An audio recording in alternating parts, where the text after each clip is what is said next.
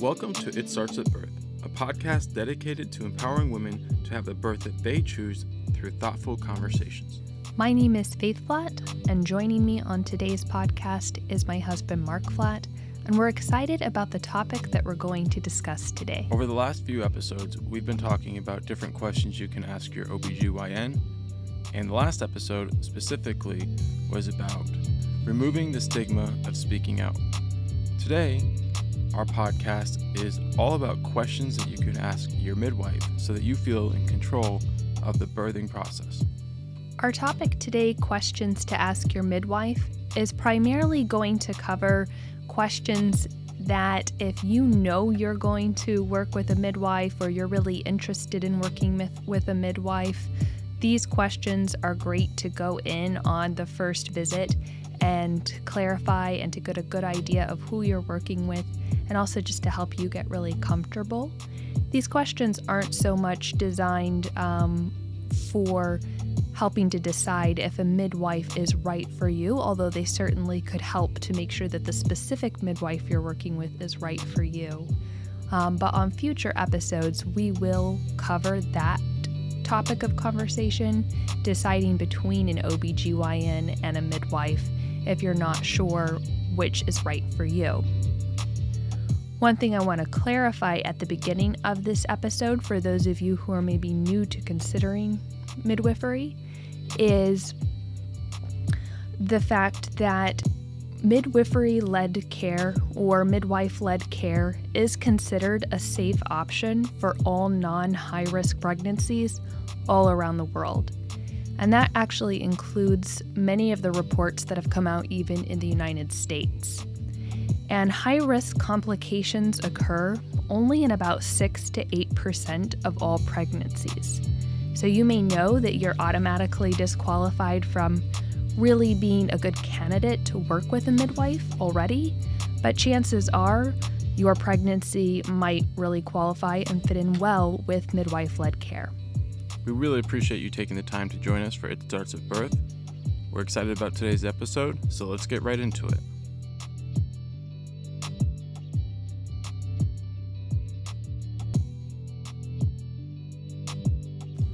Well, I just wanted to go ahead and take a minute to make a correction. On the last episode, we used the wrong term a few times, and we just wanted to clear that up. But before we do, I just wanted to recognize that this is something that Faith and I are both new to. And just like if you've ever been skiing or snowboarding, you understand that if your goal is to never fall down, then you're never going to become very good at it. So we will make mistakes. I've said that before in prior episodes, and we just need to clear up something that we did say that was wrong. And that's fine. If we make a mistake, we're okay with that. We're willing to admit that we made a mistake and move forward, and that's what we want to start out. Go ahead and explaining our mistake.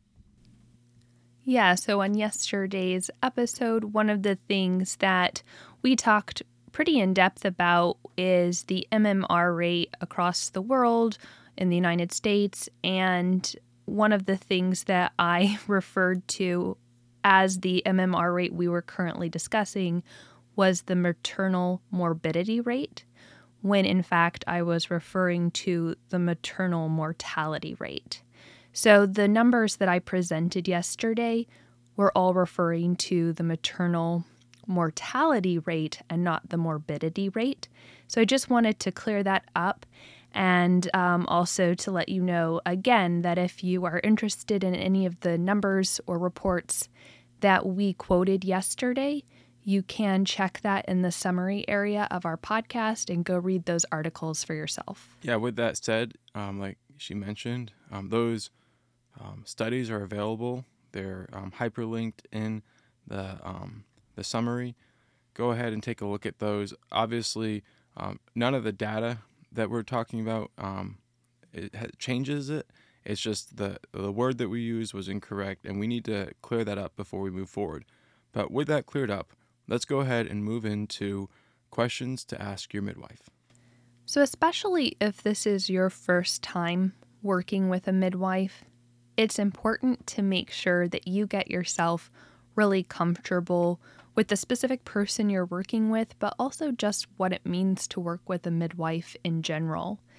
And one of the best ways to do that, just as with reaching out to an OBGYN and making that first visit very much an interview process where you ask them questions, doing the same with a midwife that you're meeting for the first time can really help ease you into the relationship and partnership that you're going to have over the next 9 months or so. So a great question to start out with when you're meeting your midwife is to ask them how many births that they've attended. And then a follow-up question that is good for that is, of these births, how many were you the primary or head midwife for? This question will really help give you confidence in their history. The midwives that I've gotten the privilege to work with in the past have had many years of time delivering babies, and that gave me a lot of confidence throughout the journey. And as I did hit hiccups along the way, that they knew what to do, that they were experienced with women who had had similar situations in the past. This question will give you a lot of confidence in their history. You're going to hit a lot of hiccups throughout your pregnancy journey and the birthing process. It's really important that you have confidence in who you're working with above all else.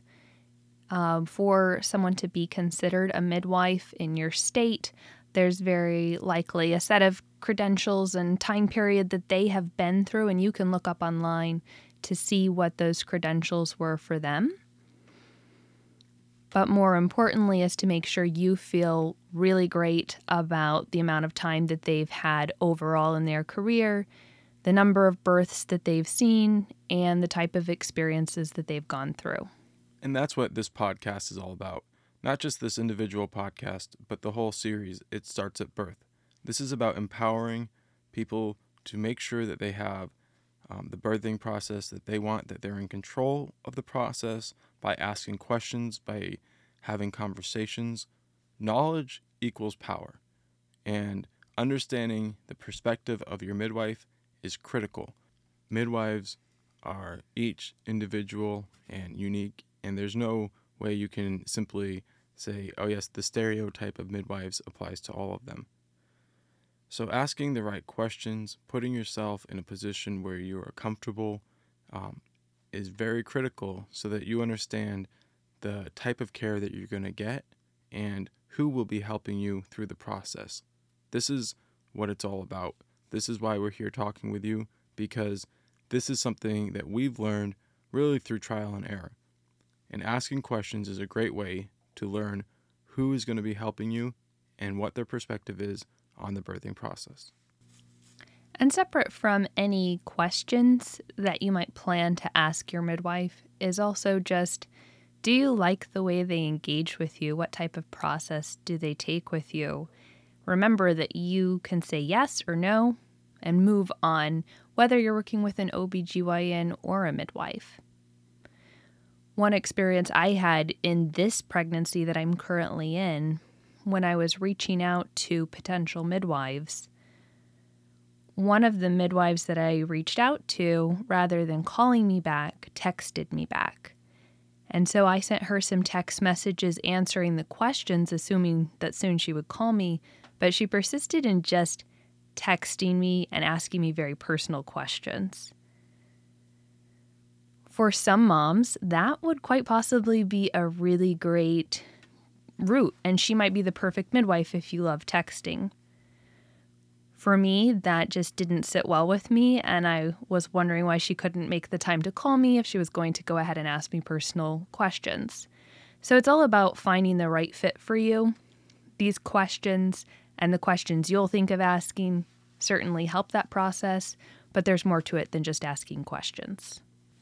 So question number 1 focuses just kind of on their history. How many births have you attended? But question number 2 that's given me a lot of confidence in working with the midwives that I've chosen is, What is your emergency contingency plan? Because certainly, if you refer back to what we discussed in our last episode, where we talked about how it is much more common in the United States for women to birth at a hospital than it is for them to birth in the home or with a midwife. It's understandable that there are a lot of fears you might have about birthing with a midwife, and if something goes wrong, what would happen? How would everything transpire?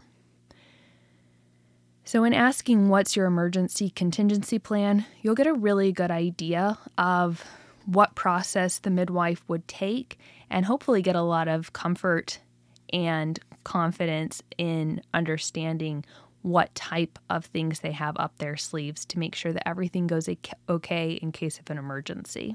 Now, this is a question that we've asked all the midwives that we've talked to, and understanding what they consider an emergency and what they do in the case of emergency really gives you insight into how they see the birthing process taking place and how often they've had to use this emergency contingency plan. Having a relationship with a hospital and an established connection is something that many midwives have, and they will tell you up front if they do. We haven't actually talked to one who doesn't have one, but we do understand that there are some states where midwifery is looked down upon and even potentially illegal. So this question will really help you understand where your midwife stands, and that, once again, that knowledge is power. Yeah, a lot of midwives do have relationships with hospitals and OBGYNs, and knowing that they have that relationship really can help you feel great in the case of an emergency. Sometimes not everything goes according to your A plan, and you want to mentally prepare yourself and kind of have an idea of the process that your midwife would take you through if that's the case. And a really good follow-up question as well to this question number 2 of what is your emergency contingency plan is if you do have to go through with that contingency plan and perhaps be transported to a hospital in case of emergency to give birth or whatever the situation may be, verifying that your midwife will be able to stay with you. One thing right now that's happening a lot because of COVID is midwives aren't able to stay with the mothers. So that's something you're going to want to be able to be aware of so that you can plan yourself mentally for. But often when midwives have relationships with hospitals, that type of pass can be given to the midwife. So just getting an idea of the scope of the process that will take place in an emergency is a great place to start off the conversation with your midwife. So now let's take a look at question number 3. What type of birthing locations are options to me if I work with you? Traditionally, we think with midwives that they birth at home, and that is very common. But some do not birth in the home. So that's one thing you want to clarify. What type of birth were you looking for with your midwife, and where can they birth you? But often midwives are also able to birth you at a birthing center or also at a hospital. So there are a variety of options available to you if you're choosing to work with a midwife. Making yourself aware of those options and the benefits of each option can help you make the perfect choice for you. Now, like we've said in prior episodes, not everybody will choose to use a midwife for the birthing process, and that's fine. One of the reasons that we talk so positively about midwives is because in the end, they really helped us understand what our rights were and what maybe went wrong or what was outside of Faith's control in her first birth, and what they could help us through, once again, empowering us through knowledge to have the birth that she chose. And when we understood that there are options and that she could be in control, that was something that was eye-opening, and that's something that midwives really specialize in. one of the options that we discussed very briefly in a prior episode was the option of a hot tub birth. And that was something that we had strongly considered. But because our second daughter came so quickly, we weren't in a position to do that at the birthing center. So understanding, the different potential options and the benefits of each one, and understanding what the midwife is set up and prepared to accommodate you with is a critical step in this process.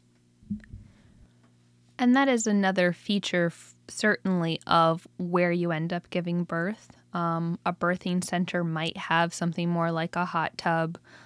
Certain hospitals even have hot tubs. But even if you're birthing at home, there are often little kind of blow-up pools you can purchase or even sometimes borrow from the midwife, depending on what she has available.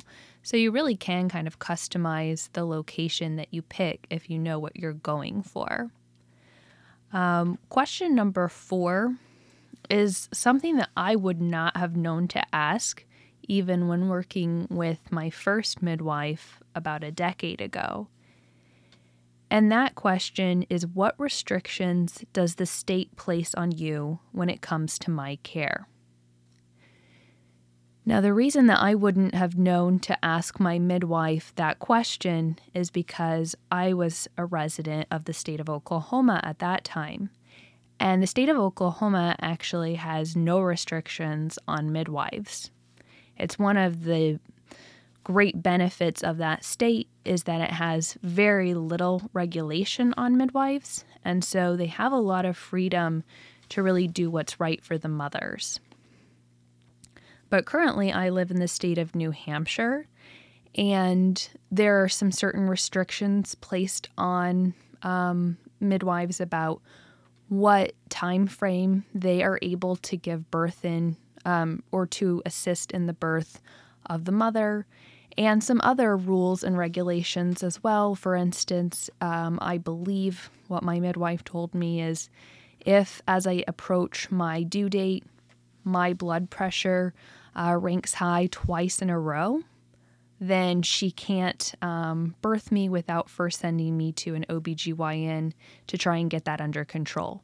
So just different things like that. It's good for you to be aware of so that you know and are prepared as you enter that 9th month and things are getting a little bit more stressful, what types of things may be restricting to you because of where you live. But there are also some great things that some states allow midwives to do that can really be beneficial to the mother and the infant as well. For instance, one of the things that midwives in the state of New Hampshire are able to do is they're able to administer oxygen for fetal distress and infant resuscitation.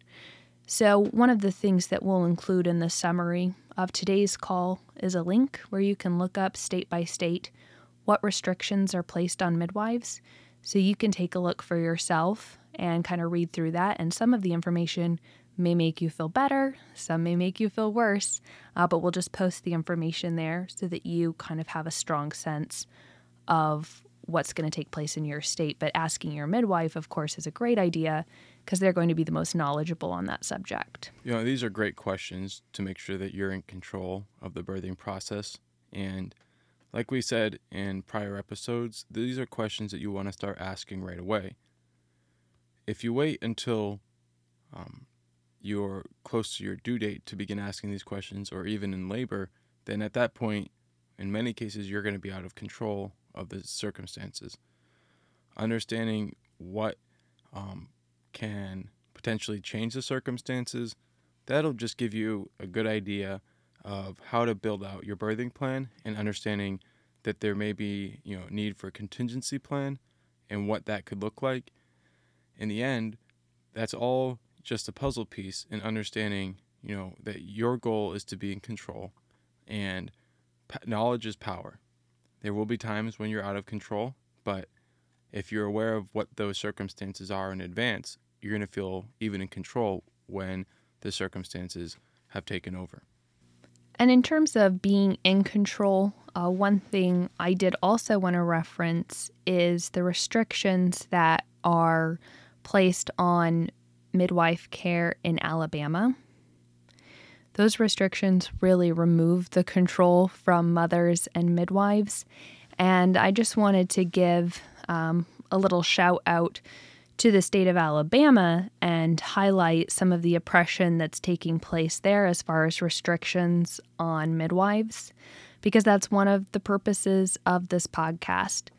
We really want to highlight the oppression that starts at birth. So the state of Alabama has really harsh restrictions, and in fact, we're effectively able to make midwifery illegal and something that people really couldn't practice for several decades. But on January 18th of 2019, 5 midwives were given their CPM. But before that happened, 1976 was the last time that the state had given out a license to a midwife.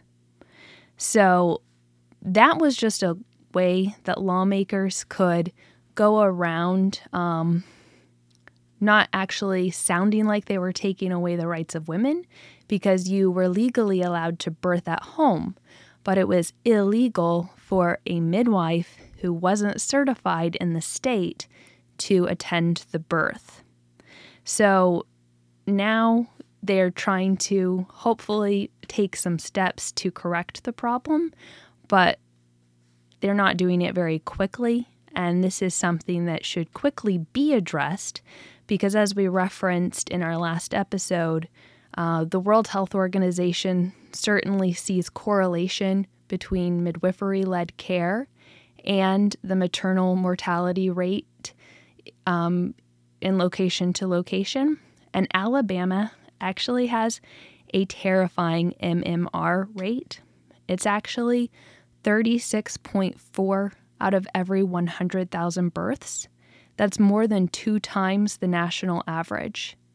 So the fact that the state of Alabama made midwifery effectively illegal for so many decades is a problem that quickly needs to be rectified, and there certainly must be correlation between that statistic and the fact that midwives haven't been able to practice freely there for so long. Absolutely. And like we say in prior episodes, oppression anywhere affects us all, and we need to address it.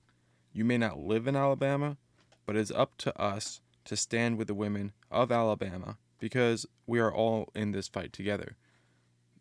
We do not believe that there is a singular option that is right, but anytime that options are taken away, we believe that that is wrong. And when you can look at the horrifying maternal mortality rate in Alabama and understand that that is absolutely caused by the refusal to license midwives, that should be shocking, and that should cause us all, no matter which side of the debate you stand on, to say that's not right, and we need to look at ways to address that. We need to find ways to empower women to make the choices that they want. When you see a number like that, it's hard not to come to the conclusion that removing women's rights in Alabama was not intentional. It's very easy to look at it and say that that was a conscious decision that policymakers in the state chose to pursue. And after, multiple decades of this going on, now we have enough data to look back and see how it has affected people. And that should be something that gives us all pause. And we should all look at it and say, that may not be my state, but it could be your state next. So unless things are moving in the right direction, there's a good chance they're moving in the wrong direction. And in terms of moving in the right direction or the wrong direction, one additional thing I wanted to mention about the maternal mortality rate in the United States is that the U.S. is only one of 3 countries where the maternal mortality rate is on the rise, and the other 2 countries that we rank with in that category are Sudan and Afghanistan.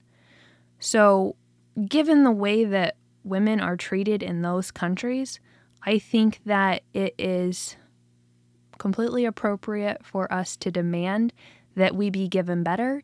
And if we see that our sisters in certain states are oppressed more than others, it's certainly a time for us to stand up and say that we should have greater rights everywhere, especially when it comes to this. But no one's going to be more knowledgeable on this topic than your midwife. So get an idea from them of what is legal inside of your state for them to do and not to do. Chances are there are some restrictions on them, so get an idea of how they handle those restrictions and what that's going to mean for you. Now, we actually have several more questions that are great to ask your midwife before you decide on your care provider or which midwife you're going to go with for the full 9 months. But we're going to go ahead and split this into 2 episodes so that we have a little bit more time to talk in depth about the upcoming questions. The questions certainly are important because they can help you to feel comfortable, confident in your decision, and also I think really importantly, especially because we are here in the United States, or if you are in the United States, it's important to ask these questions because very likely you're getting some pressure from family and friends who don't necessarily feel comfortable with your decision to go with a midwife. So having a few of these answers in your pocket and doing your research on who you choose can really help you to give peace of mind to your family as well.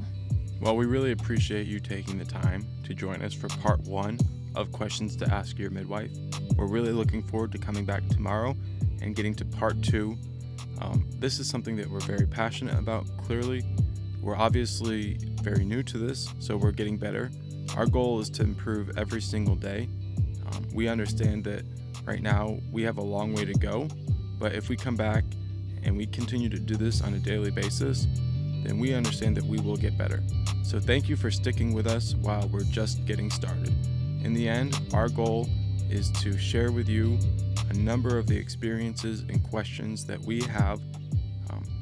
In the end, it's going to be up to you to come up with your own birthing plan, and we just want you to feel empowered. That's what this is all about. So thank you for joining us for It Starts at Birth. My name is Mark. And my name is Faith, and you just heard part 1 of Questions to Ask Your Midwife. Join us tomorrow for part 2.